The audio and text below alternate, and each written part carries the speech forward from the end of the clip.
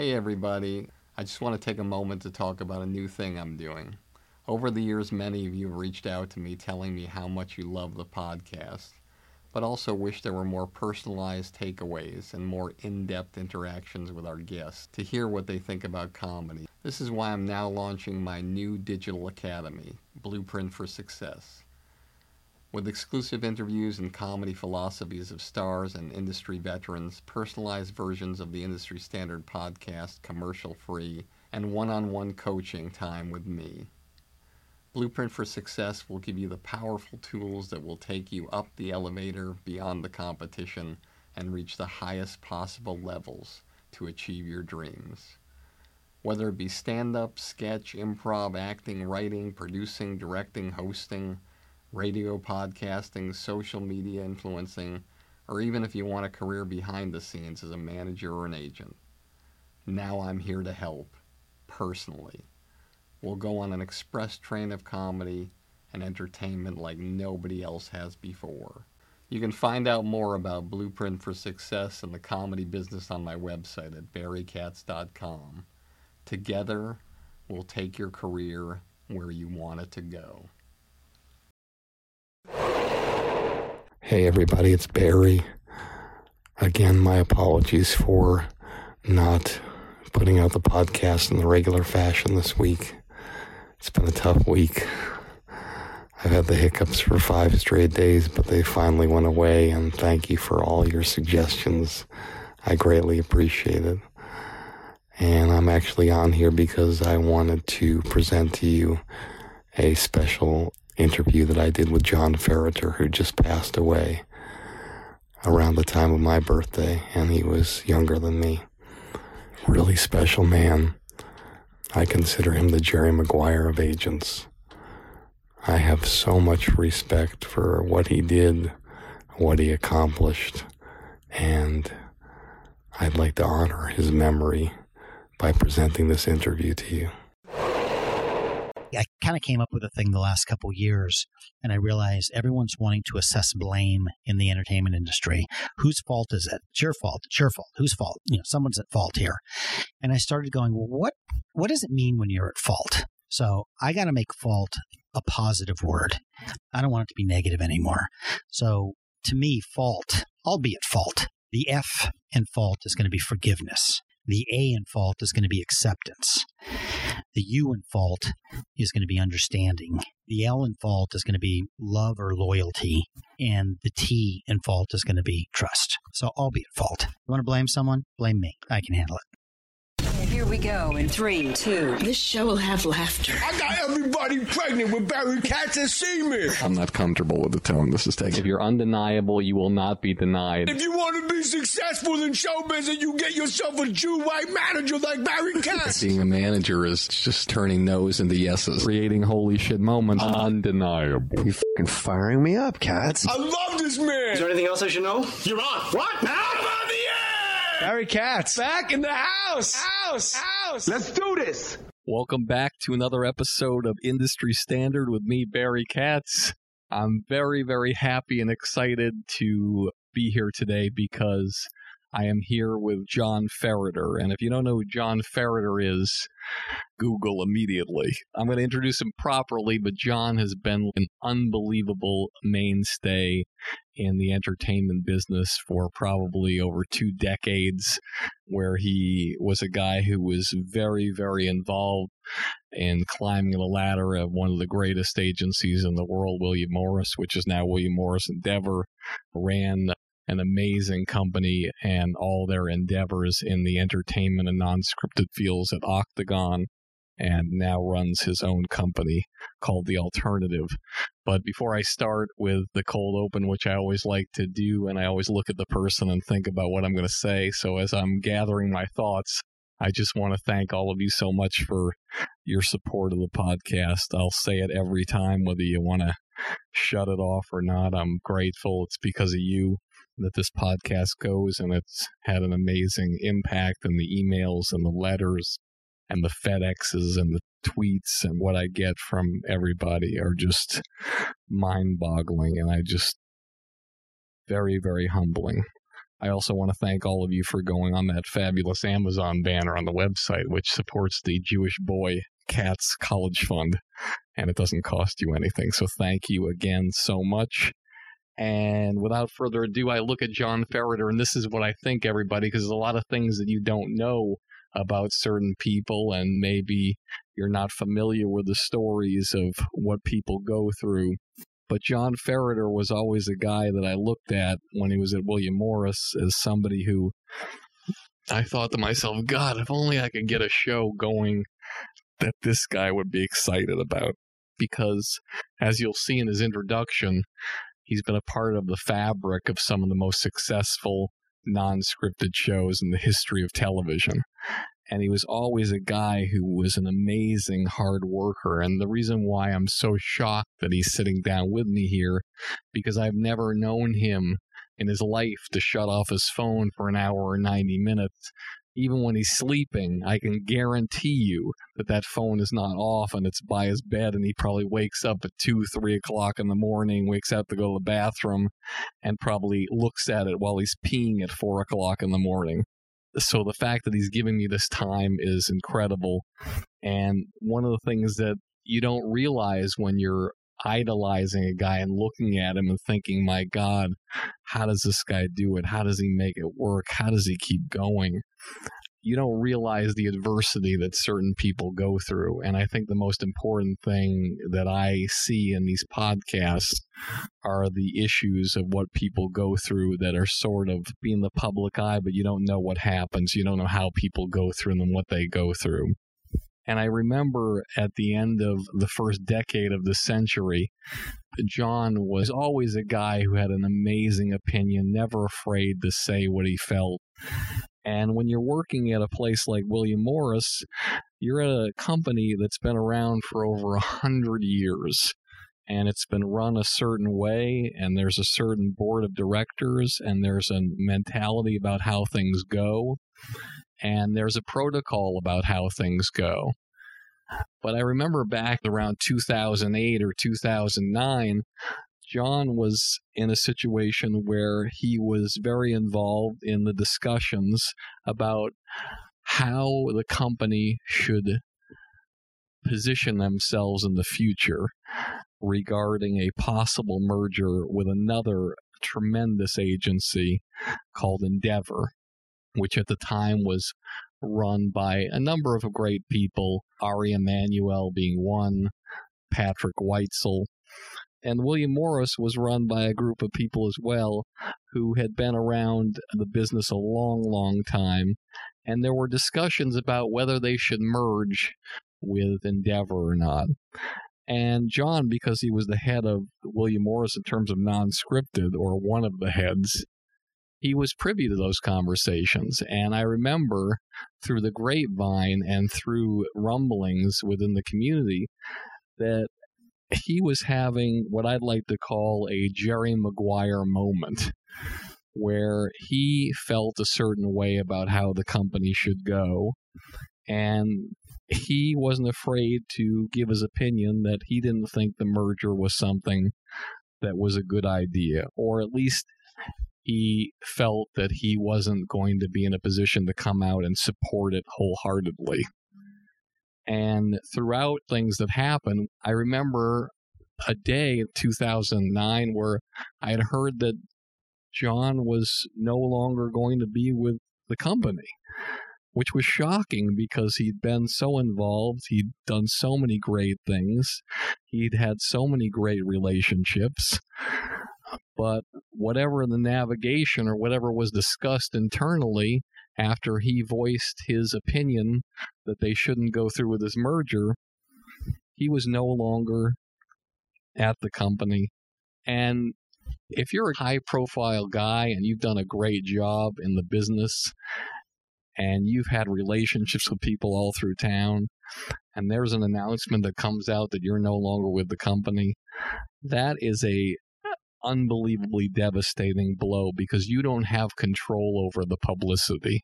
You don't have control over the spin that's out there, and you're in a situation where you are beholden to the powers that be of the sausage factory that can print out anything they want, and people read things and they believe them to be gospel.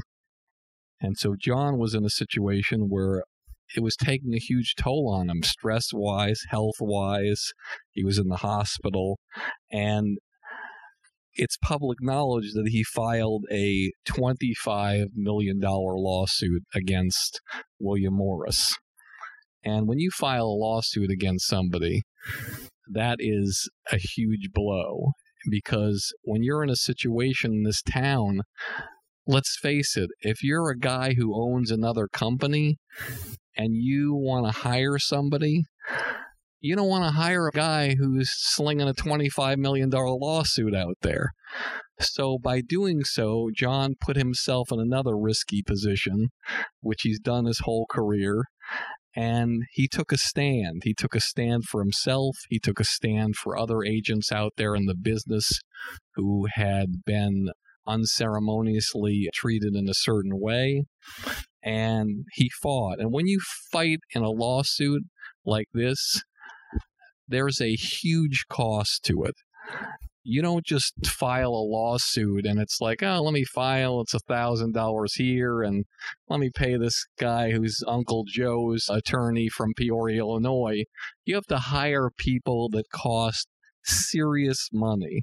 And when I'm talking serious money, I'm talking between $500 and $1,500 an hour for lawyers to do their job. And believe me, these lawyers that do the job, they're not doing it like they're running a sprint. They're taking their time, and it costs hundreds of thousands of dollars that you have on the line. And companies like William Morris or Coca-Cola or big companies, they have lots of money to burn. But when you're an individual, no matter how well you've done, it takes its toll. But John fought it, and he went to court. They decided to go to a mediator. But what happens oftentimes, big companies make a decision how far they're going to go with something where it could be damaging to them, and it could be in a situation where word gets out of certain things. And oftentimes these things never go the final distance, and they settle. And fortunately, in 2012, for John Ferrer, William Morris settled with him, and he was able to get some kind of long-deserved recognition and fulfillment within inside him that whatever happened within those walls that was unspoken, and whatever job he did for the company throughout all those years that was so successful, he was rewarded for. But let me tell you something. If you're an agent and you represent artists and you leave a company, or a company tells you to go, there's certain artists that are going to be like, thanks, John, for all the work, but I'm going to stay with William Morris. But then there's other artists who decide, hey, you know what? I'm going to be like Cuba Gooding Jr. I'm going to stay with Jerry.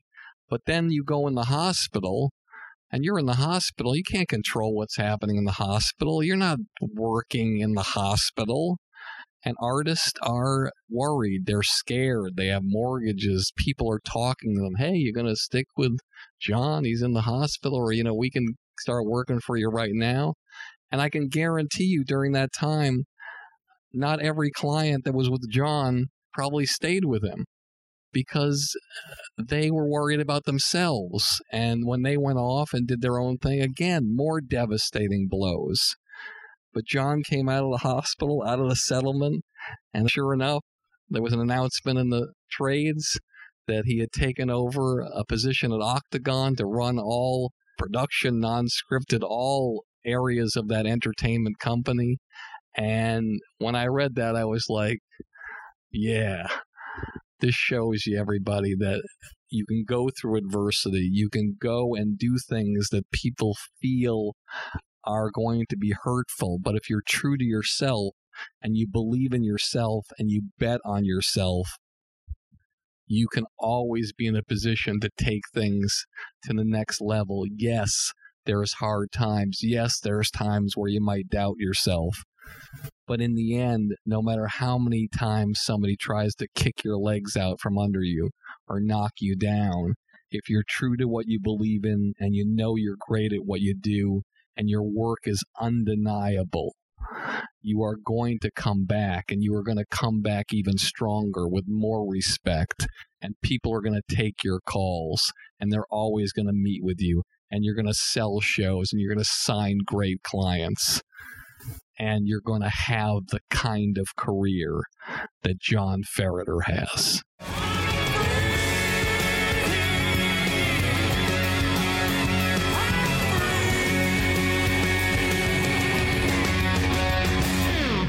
I'd like to go way, way back. Okay. To where you grew up, your family life, school, friends, and what was your first inspiration that told you, hey, I want to be in the entertainment business? Good, really good question. I was an Army brat, so I grew up all over. I was born in Tacoma, Washington, lived in several places, probably 10, 11 different houses that we lived in until I became 11. My dad retired from the Army. We lived up at Lake Tahoe for a couple of years when they were kind of building ski resorts. He was involved in launching Tahoe Donner up there. I went to high school in Pebble Beach and went to college at UC Santa Barbara. It's probably sometime while I was at UCSB. I was doing radio. I started doing radio broadcasting when I was in high school. Helped start a station that's still in existence up at my high school, KSPB FM in Pebble Beach. I worked for a couple commercial stations at Santa Barbara. I was the program director of KCSB, and then I worked for a commercial outlet, KTMS AM and FM. And it was sometime at that point when I thought I would do something in the entertainment business. I always thought it would be in radio. And then I was at KCSB when we put Jim Rome on the air. And I remember when Jim Rome, the big sportscaster, one of the most innovative and groundbreaking sports talk radio guys in history. And I remember when I was listening to Jim Rome and a couple of these other guys who were doing radio, I went, I can never do what those guys can do. Like, that's real radio talent. I'm a guy who likes radio. These guys are real radio talent. And that was kind of it for me when I said, I got to figure out something to do in the business. I had started playing in a band. We were terrible. I think we were the world's worst band for a while. Actually, that's not true. We were the world's worst band for a while. But with everything, the more you play and the more you rehearse and the more you practice, you get better. And I realized I wasn't real good at playing other people's songs, so I would just start writing my own. And the more we wrote, the better we got, and started building an audience. And that was one of the things that brought me down to Los Angeles, because I was writing, recording, and producing. So when I moved down here in April of 1988, I really thought I was going to come down and pursue a recording career or do something with the record companies. I got into the agency business on a fluke. I started meeting different agents around town in 1990, and I would ask everybody, what do they do? What's that guy do? I was at the Universal Amphitheater. I'd be backstage there, and I had friends that worked there. So I'd go to the shows for free. And I'd see these guys. They'd all huddle in a certain area, eat a couple crackers, eat some cheese, drink a sparkling water or a beer. Probably a beer at that point before they all went AA. But I'd watch how these guys dealt with other people, and I'd say, who is that guy? And they'd go, oh, that's John Marks. He co-runs the music department at William Morris. He's got Men at Work and blah, blah, blah. And I watched these people, and I liked what they did. So I thought, I can be a music agent.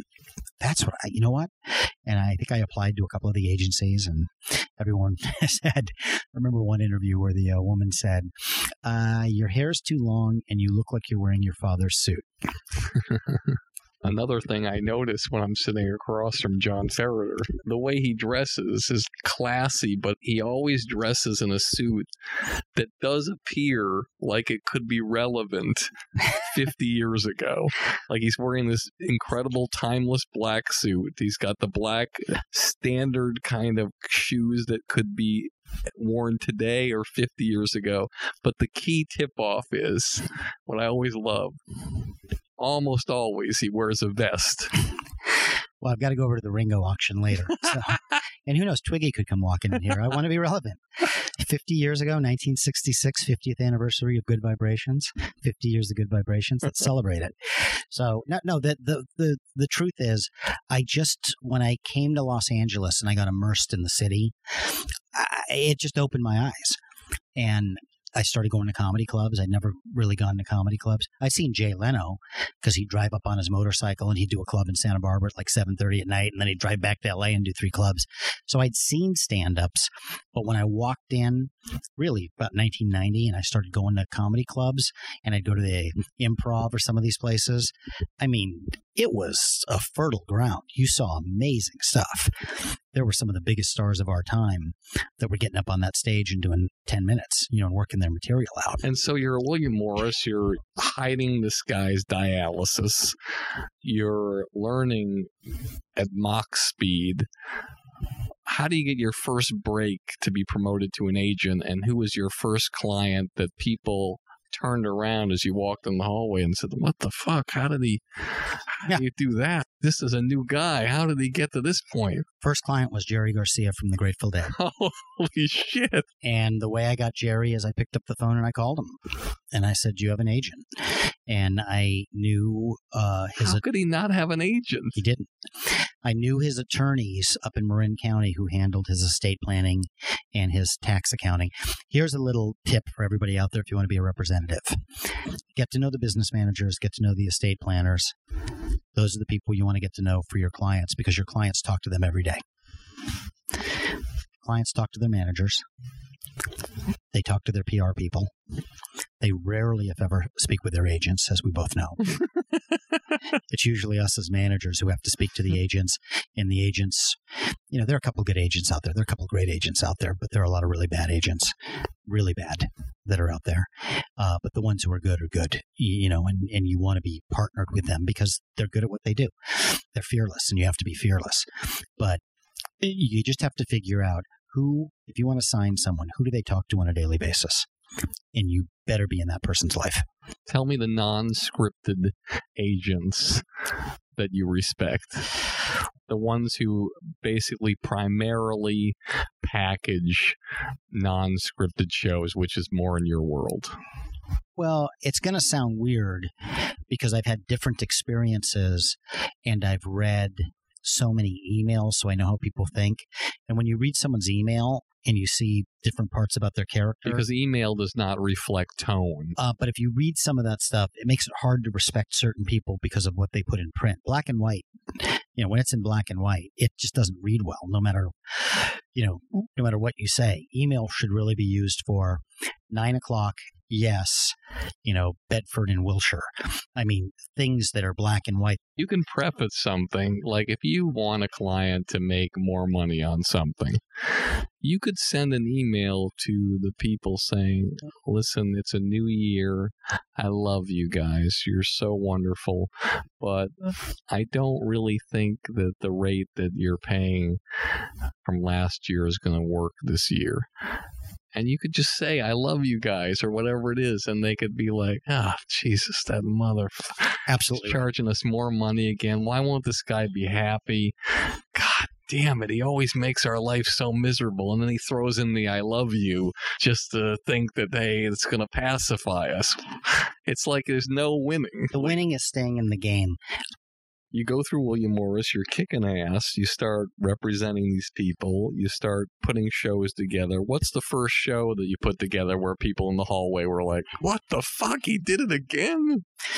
Good question. I worked on a lot of different things, but the ones where people started turning their heads, there were specials that we would do because this was, you got to remember, in the early 90s, my job was really to take all of the clients and all the managers who were complaining and just get them work. So I was a director on a game show here. It was a sidekick on a show. It was some actor getting him a host gig. It was some host reporter getting him a radio gig. My job, I was the drain. Everything that fell down to the bottom of the drain, I collected it at the drain and then figured out, where to put it all. Then I started selling various pilots and things here and there. I remember the first sitcom pilot was with a Def Jam comedian named Teddy Carpenter. Of course, from Washington, D.C. Absolutely fantastic. And Teddy would call me, and Teddy would always say, listen here, I got to talk to you. So I actually went out and I bought a 5-minute egg timer, and I had it on my desk. So whenever Teddy would call it, flip it over. Because I knew I had to get off within 5 minutes. If not, he'd go for an hour. And I loved the guy. He was great. And I did 2 things with him. I sold a sitcom with him, and then he was going to be the next Arsenio Hall. I did a big Tribune late night deal, which ultimately didn't go to series because the guy who bought it quit, went to 20th at the time. Donnie and Marie was a big one. I had inherited Marie Osmond. She was a great client. She was a very good friend. And Donnie was pitching a talk show with like Maureen McCormick or someone like that, and no one was buying it. And I met Donnie's manager, and I said, if we put them back together, we can sell this and get it on the air. And she looked at me like I was the devil. She didn't want to have anything to do with me. And I said, look, you're going to get a talk show, and they're going to pay Donnie like $500,000. If I put Donnie and Marie together, they're going to get $2 million plus a year, each of them. Let's work this out. And his manager was smart at the time, and she said, if you really think you can do that. And there was an attorney involved who vouched for me. Basically said to the manager, John's a good guy. He's not like the rest of these guys. He'll actually do what he says he's going to do. So that was a big one. Put them together and put that back on the air. But look, there have been so many. And we went through this one period once we started selling all the non-scripted shows where it was like we were selling a show every other day. Millionaire went on. I remember we all looked at the tape when it was sent over originally. It was called Cash Mountain. Went through a couple of changes, whatever, became Who Wants to Be a Millionaire. Bam, goes on the air. That was Michael Davies. Michael Davies was the buyer who bought it. Oh, he was the buyer. And then we went in to service the show, and we gave him a list of potential hosts, and Regis was on the list. And I remember they passed on Regis at first. They were like, what about Bob Costas? What about, Al Michaels? They were looking at all these sports guys. And then I believe it was, I forget his name, but the guy who ran the ABC O&Os at the time, Walter something, he was like, what about Regis? This will help our show. And then Michael Davies, to his credit, then got Religion, and he made it happen for Regis. And then he didn't like any of the producers he was meeting with, so he quit his job at ABC and became the producer of the show, made millions, produces all kinds of shows. It was a genius move by Mike, and I always had a very hot and cold relationship with him because I had previously sold him a late night show at Buena Vista with John Sally, who was going to be the other next Arsenio. Which was a travesty of what happened to John Sally. It was a great pilot. It was cleared in almost 90% of the country, and then there was a switch to Keenan Ivory Wayans. There was a substitution.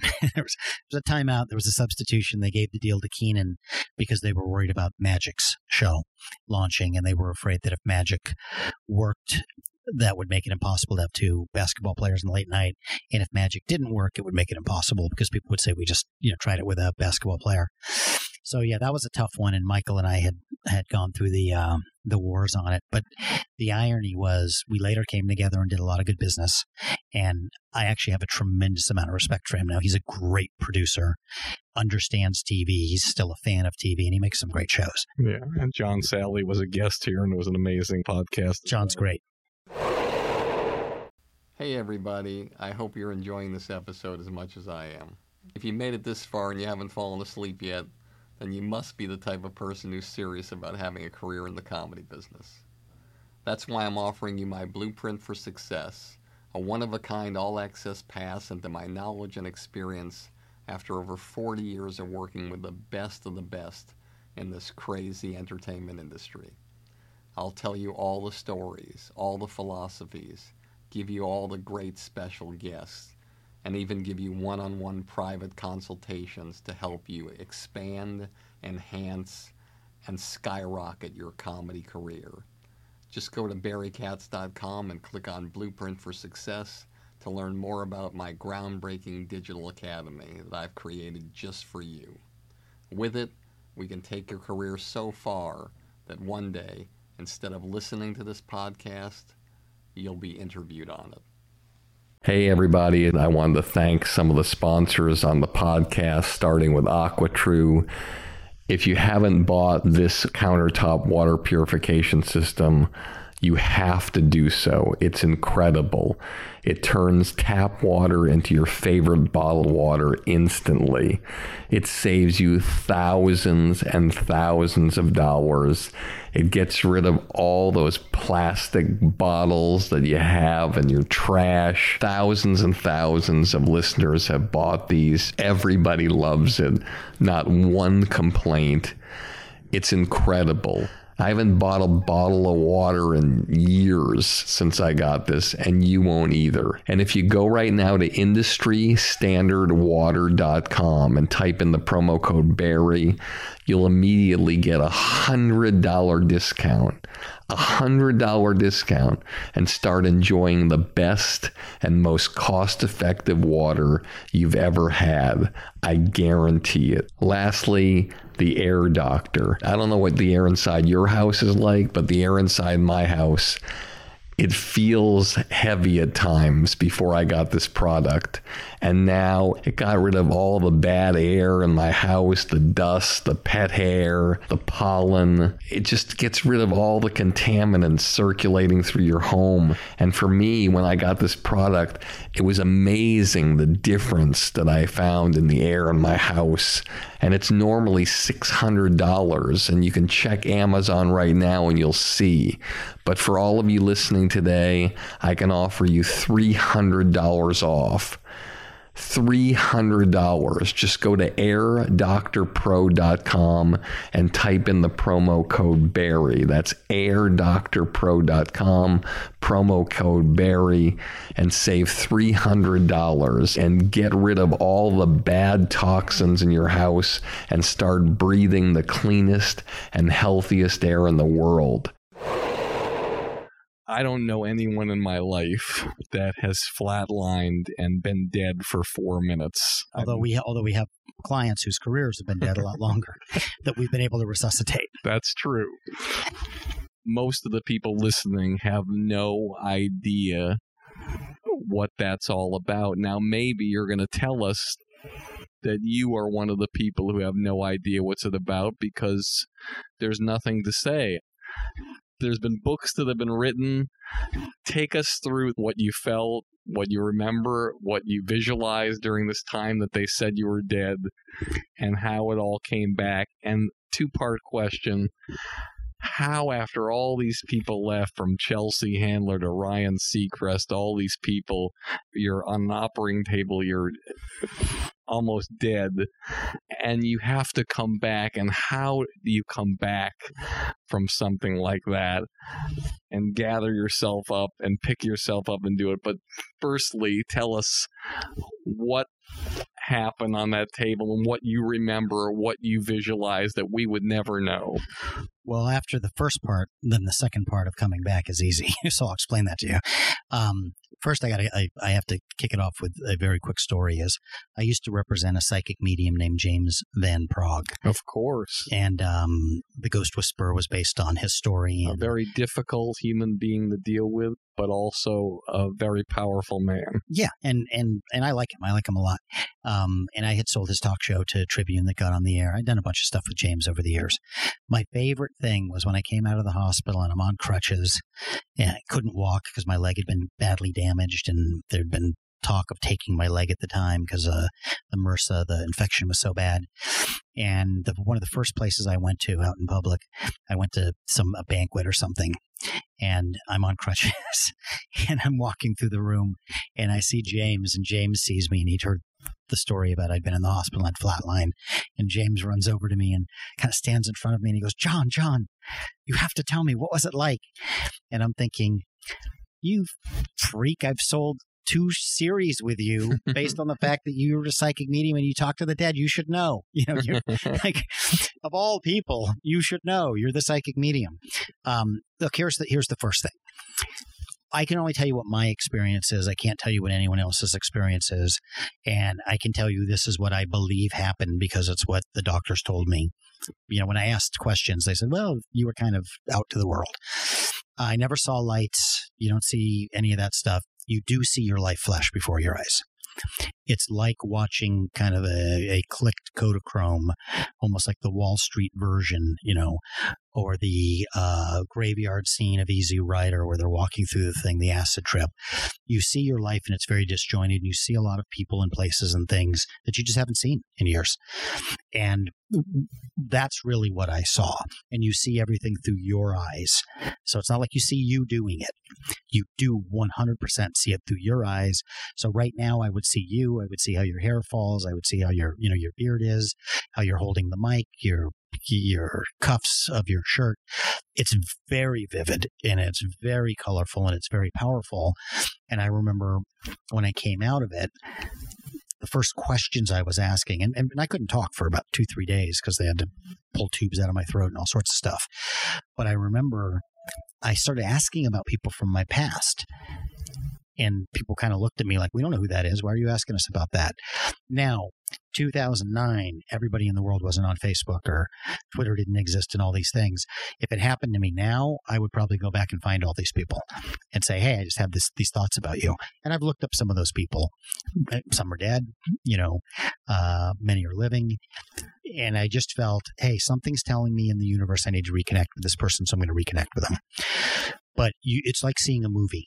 It's like watching a movie and seeing all these things that you saw, and they're not in chronological order. So it's almost like you float in, and I see everybody sitting here, and I see the blue T-shirt you got underneath your black and white, your black and red shirt. You see very vivid things, and you just remember them. You remember the vibrancy to it. And then I came out of it. And then I really was kind of, under wraps and medicated and stuff for a couple of weeks. So when I could finally talk, I wanted to talk about the dream I had. I kept thinking, I just had this dream. And man, it was a weird dream. I was back in Berlin, Germany. I was a little kid, and Arnold Colville turned around and handed me a pencil for a test. People I had not thought about in years and years and years. That's really what that was like. When you go through that, and I remember the day I found out I had actually flatlined, I was in the hospital. I was going to get out in a couple of days. They couldn't balance my potassium level because evidently, we're like we're like an engine. And if all our fluids and things aren't balanced the right way, we just go down. So I was there. I had been on dialysis in the hospital, ironically, like on the same floor where Dick Howard, did his dialysis. So that was weird. But I'm watching TV and I'm watching CNN, and I watch a lot of news. And I'm watching CNN, and they're talking about Ed McMahon, who had passed away. And then all of a sudden they come on and they go, Farrah Fawcett died. And they start talking about Farrah Fawcett. She had just passed away. And I'm like, oh my God, Ed McMahon died and Farrah Fawcett died. And then all of a sudden they cut into the news and they go, Michael Jackson is dead. Because Michael Jackson and Farrah died on the same day. And I watched all of that, and they were talking about how the doctors had worked on Michael for like 12 minutes or something. And my doctor, one of the doctors who saved my life, this great guy, Dr. Eng, walked in, and he was in the room with me, and we were watching the TV and we were talking. And I said to him, well, Dr. Eng, can you work on someone for 12 minutes? And they come back, and he said, no, really, after about 4.5 minutes or something like that, there's some form of brain damage. He said, you were out for less than that. And that was the moment I went, whoa, rewind. What do you mean I was out? And he explained it to me. And no one had wanted to tell me. So once he explained it to me, and we had this great conversation and walked through technically what it all meant and everything. It was fantastic. And then he walked out of the room, and I looked at the TV, and Larry King, who was a client of mine at the time, was on TV interviewing, Jermaine or Tito or Reggie or Jesse Jackson or one of those people. Anyway, he's, interviewing someone, and I'm not even paying attention to who he's talking to. And the overwhelming thing came over me, and I just broke down at that point. And I remember I was all alone, literally in the hospital. It's Larry King on the TV interviewing, Action Jackson or whoever he's interviewing. So I really wasn't paying attention, and it was all blurred together. And I thought, oh, that's what happened. That's what the dream was. Wow. So when you come out of that, and then you got to, go back to work, and all this stuff had taken place, and I found out clients had left and everything. The first thing is, I don't blame any client who left. To this day, I don't blame them. It cost me a lot of money. In some cases, it helped their career. In almost every case, it hurt their career. I believe karma is a big thing. But people are going to do what they're going to do. You know that. You've been through this many times. Sometimes they just decide, hey, this is what I want, and this is what I'm going to do. And then they go and they do it. And there's nothing you or I or anybody else can do about it. I kind of came up with a thing the last couple of years, and I realized everyone's wanting to assess blame in the entertainment industry. Whose fault is it? It's your fault. It's your fault. Whose fault? Someone's at fault here. And I started going, well, what does it mean when you're at fault? So I got to make fault a positive word. I don't want it to be negative anymore. So to me, fault, albeit fault, the F in fault is going to be forgiveness. The A in fault is going to be acceptance. The U in fault is going to be understanding. The L in fault is going to be love or loyalty. And the T in fault is going to be trust. So I'll be at fault. You want to blame someone? Blame me. I can handle it. Hey everybody, let me remind you one more time about my new Blueprint for Success. It's a project I've spent months and months working on just to help you jumpstart your comedy career and beat the competition. Whether you want to do stand-up, sketch, improv, acting, writing, producing, directing, radio, social media influencing, or even if you want a career behind the scenes as a manager or agent, Blueprint for Success will give you all the tools you need to take your career to the highest levels. With exclusive interviews, my top 50 commercial-free episodes from industry standard, one-on-one coaching with me, and unprecedented access into my knowledge and experience from over 40 years in this crazy business. I guarantee you that with Blueprint for Success, you'll become the creator you've always dreamed of becoming. No one's asking me to do this. I want to do it because I want to help you become truly undeniable. So just go to barrykatz.com, click on Blueprint for Success, and start your incredible journey today. I truly can't wait to work with you to help you change the trajectory of your comedy career forever. 1, 2, 3, 4, 5, 5, 6. 6 degrees of separation. 6 degrees of separation. I'm going to mention somebody's name. Just tell me one word that comes to mind. Chelsea Handler. Vodka. Ryan Seacrest. Fame. Larry King. Wives. Adam Carolla. Bitter. Dick Clark. Legend. Garth Brooks. Humble. Arsenio Hall. Sidekick. Piers Morgan. Friend. Awesome. Your proudest moment in show business. Prouder than this? My proudest moment probably was getting Piers Morgan the CNN deal to replace Larry King. And the reason for that was the day all the crap went down at William Morris Endeavor, Piers called instantly. He was in England. And he's reading it online.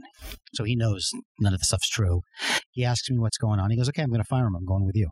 And I'm like, I don't even know where I'm going. I don't even know if I've been fired. I think I've been fired, but I don't, the attorneys have to tell me whether I've been fired. He goes, I don't care. If they're going to treat you this way, I'm out. And then I went and saw Piers do an interview in England, and he interviewed a pop opera singer named Catherine Jenkins, and he was brilliant in the interview. And I said, man, you can do this. You're the one guy on the planet who's capable of doing serious interviews with the president of France in Paris. And then you could do Paris Hilton in France, and you can pull them both off. So we were like, we got to get you the top interview job we can get. And we went into CNN and we did the pitch, and they bought it in the room. They basically said, he's the guy we want to do this amongst themselves. But we had walked out of the room because I had to get him to America's Got Talent, where he was a judge for the first 7 seasons. Did they consult Larry? No, but I knew they wanted to get rid of Larry because they'd had issues with him for years. But when we went into CNN, we didn't go into CNN to try to get Larry's job. We went in to try to do some interview specials for them. They had made the decision. And I remember standing right by the Time Warner Center in New York. I just put Piers in the car. He's going down to the taping. I don't really have a job at this point. I think I was just starting at Octagon, and I'm trying to figure things out. And the phone rings, and it was John Klein from CNN. And he said, he's our guy. Can we get him? Can you make the deal work? And I was like, oh, yeah, no problem. Not realizing, kind of realizing he was exclusive to Fremantle on America's Got Talent. He had exclusivity deals in England with ITV on Britain's Got Talent and all these things. And it was a morass. I remember going back in the office and putting up a whiteboard and writing all of his exclusivities and writing up a grid and saying, how do we make this work?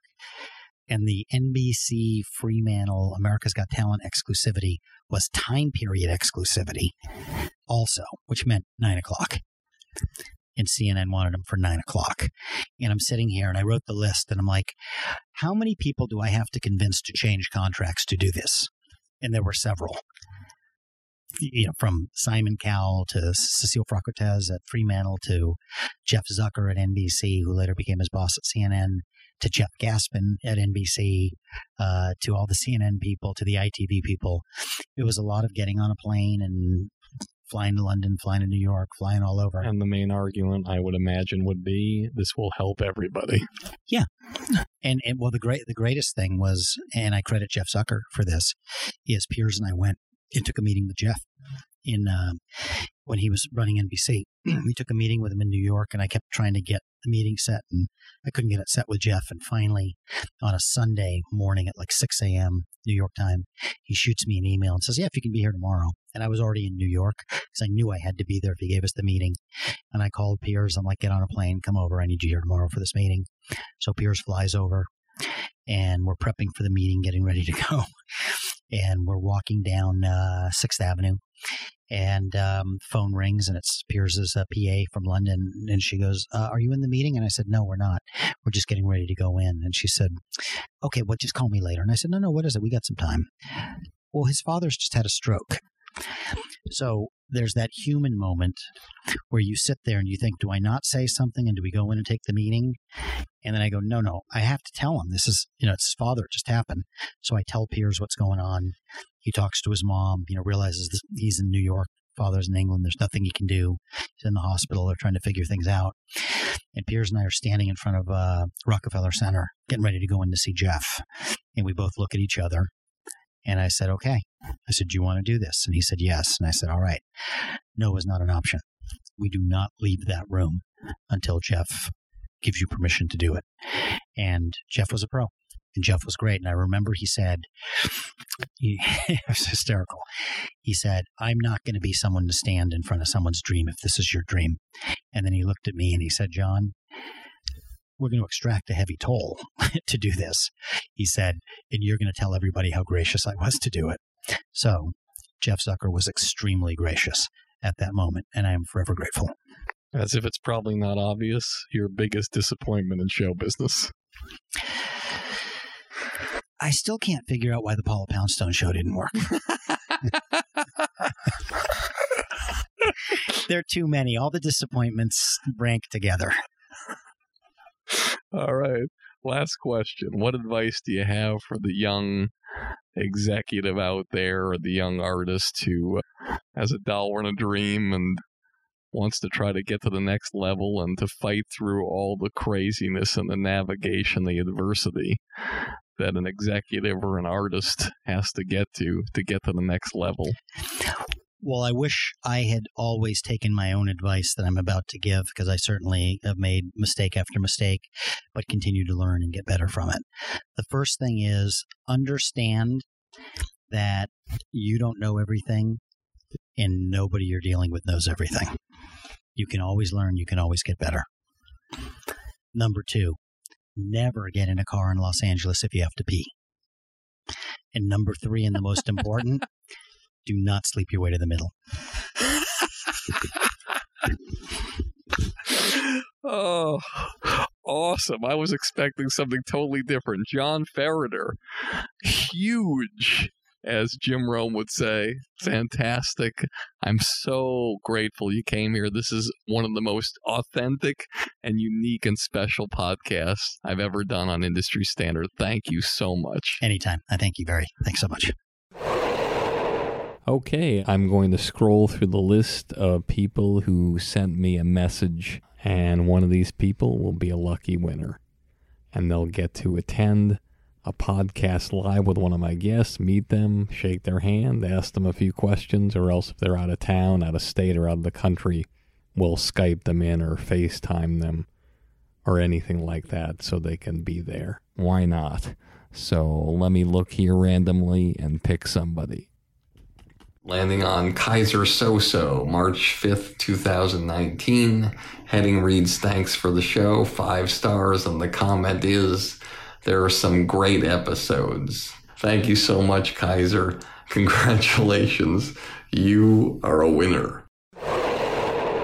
And that wraps up part 1 of our podcast. I just wanted to thank my incredible partners, starting with AquaTrue, the revolutionary miniature countertop water purification system that works straight out of the box. Plug it in, fill it with tap water, and immediately turn your faucet into your favorite bottled water for pennies.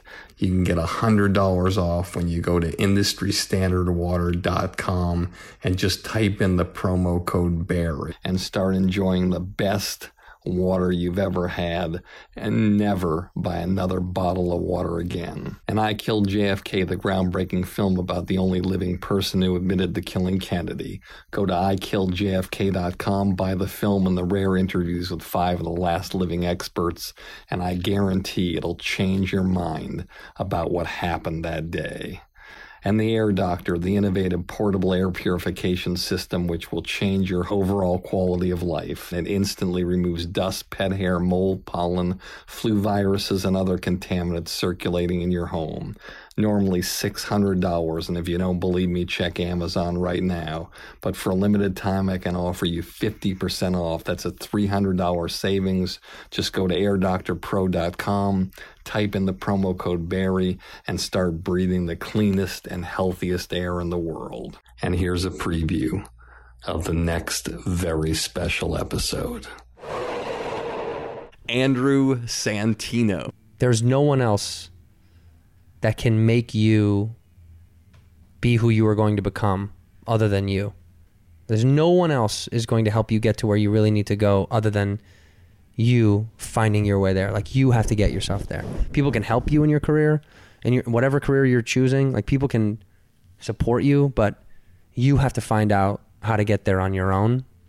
That's the only way to be successful. Is to be like, what is it to me? What do I need to get to make me feel like I'm moving in these right directions and achieving my personal goals?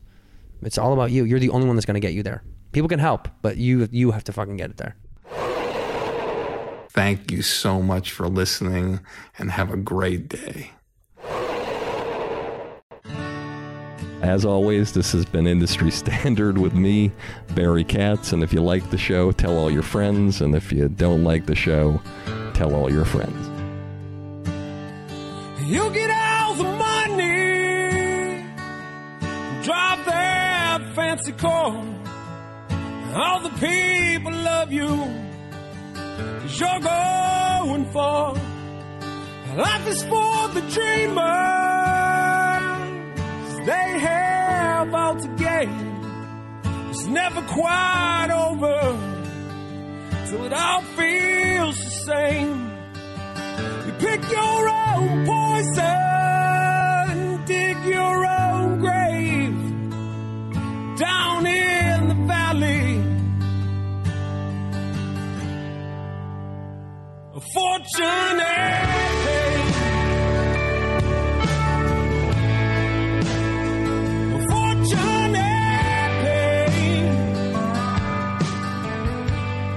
Thank you for listening to Industry Standard with Barry Katz. If you'd like more info on our schedule of new episodes or how to reach Barry through Twitter, Facebook, or email, go to barrykatz.com. Before you leave, please take a moment to subscribe to our podcast, leave a comment, and rate it, even if you think it blows. Thank you for your support, and have a great day.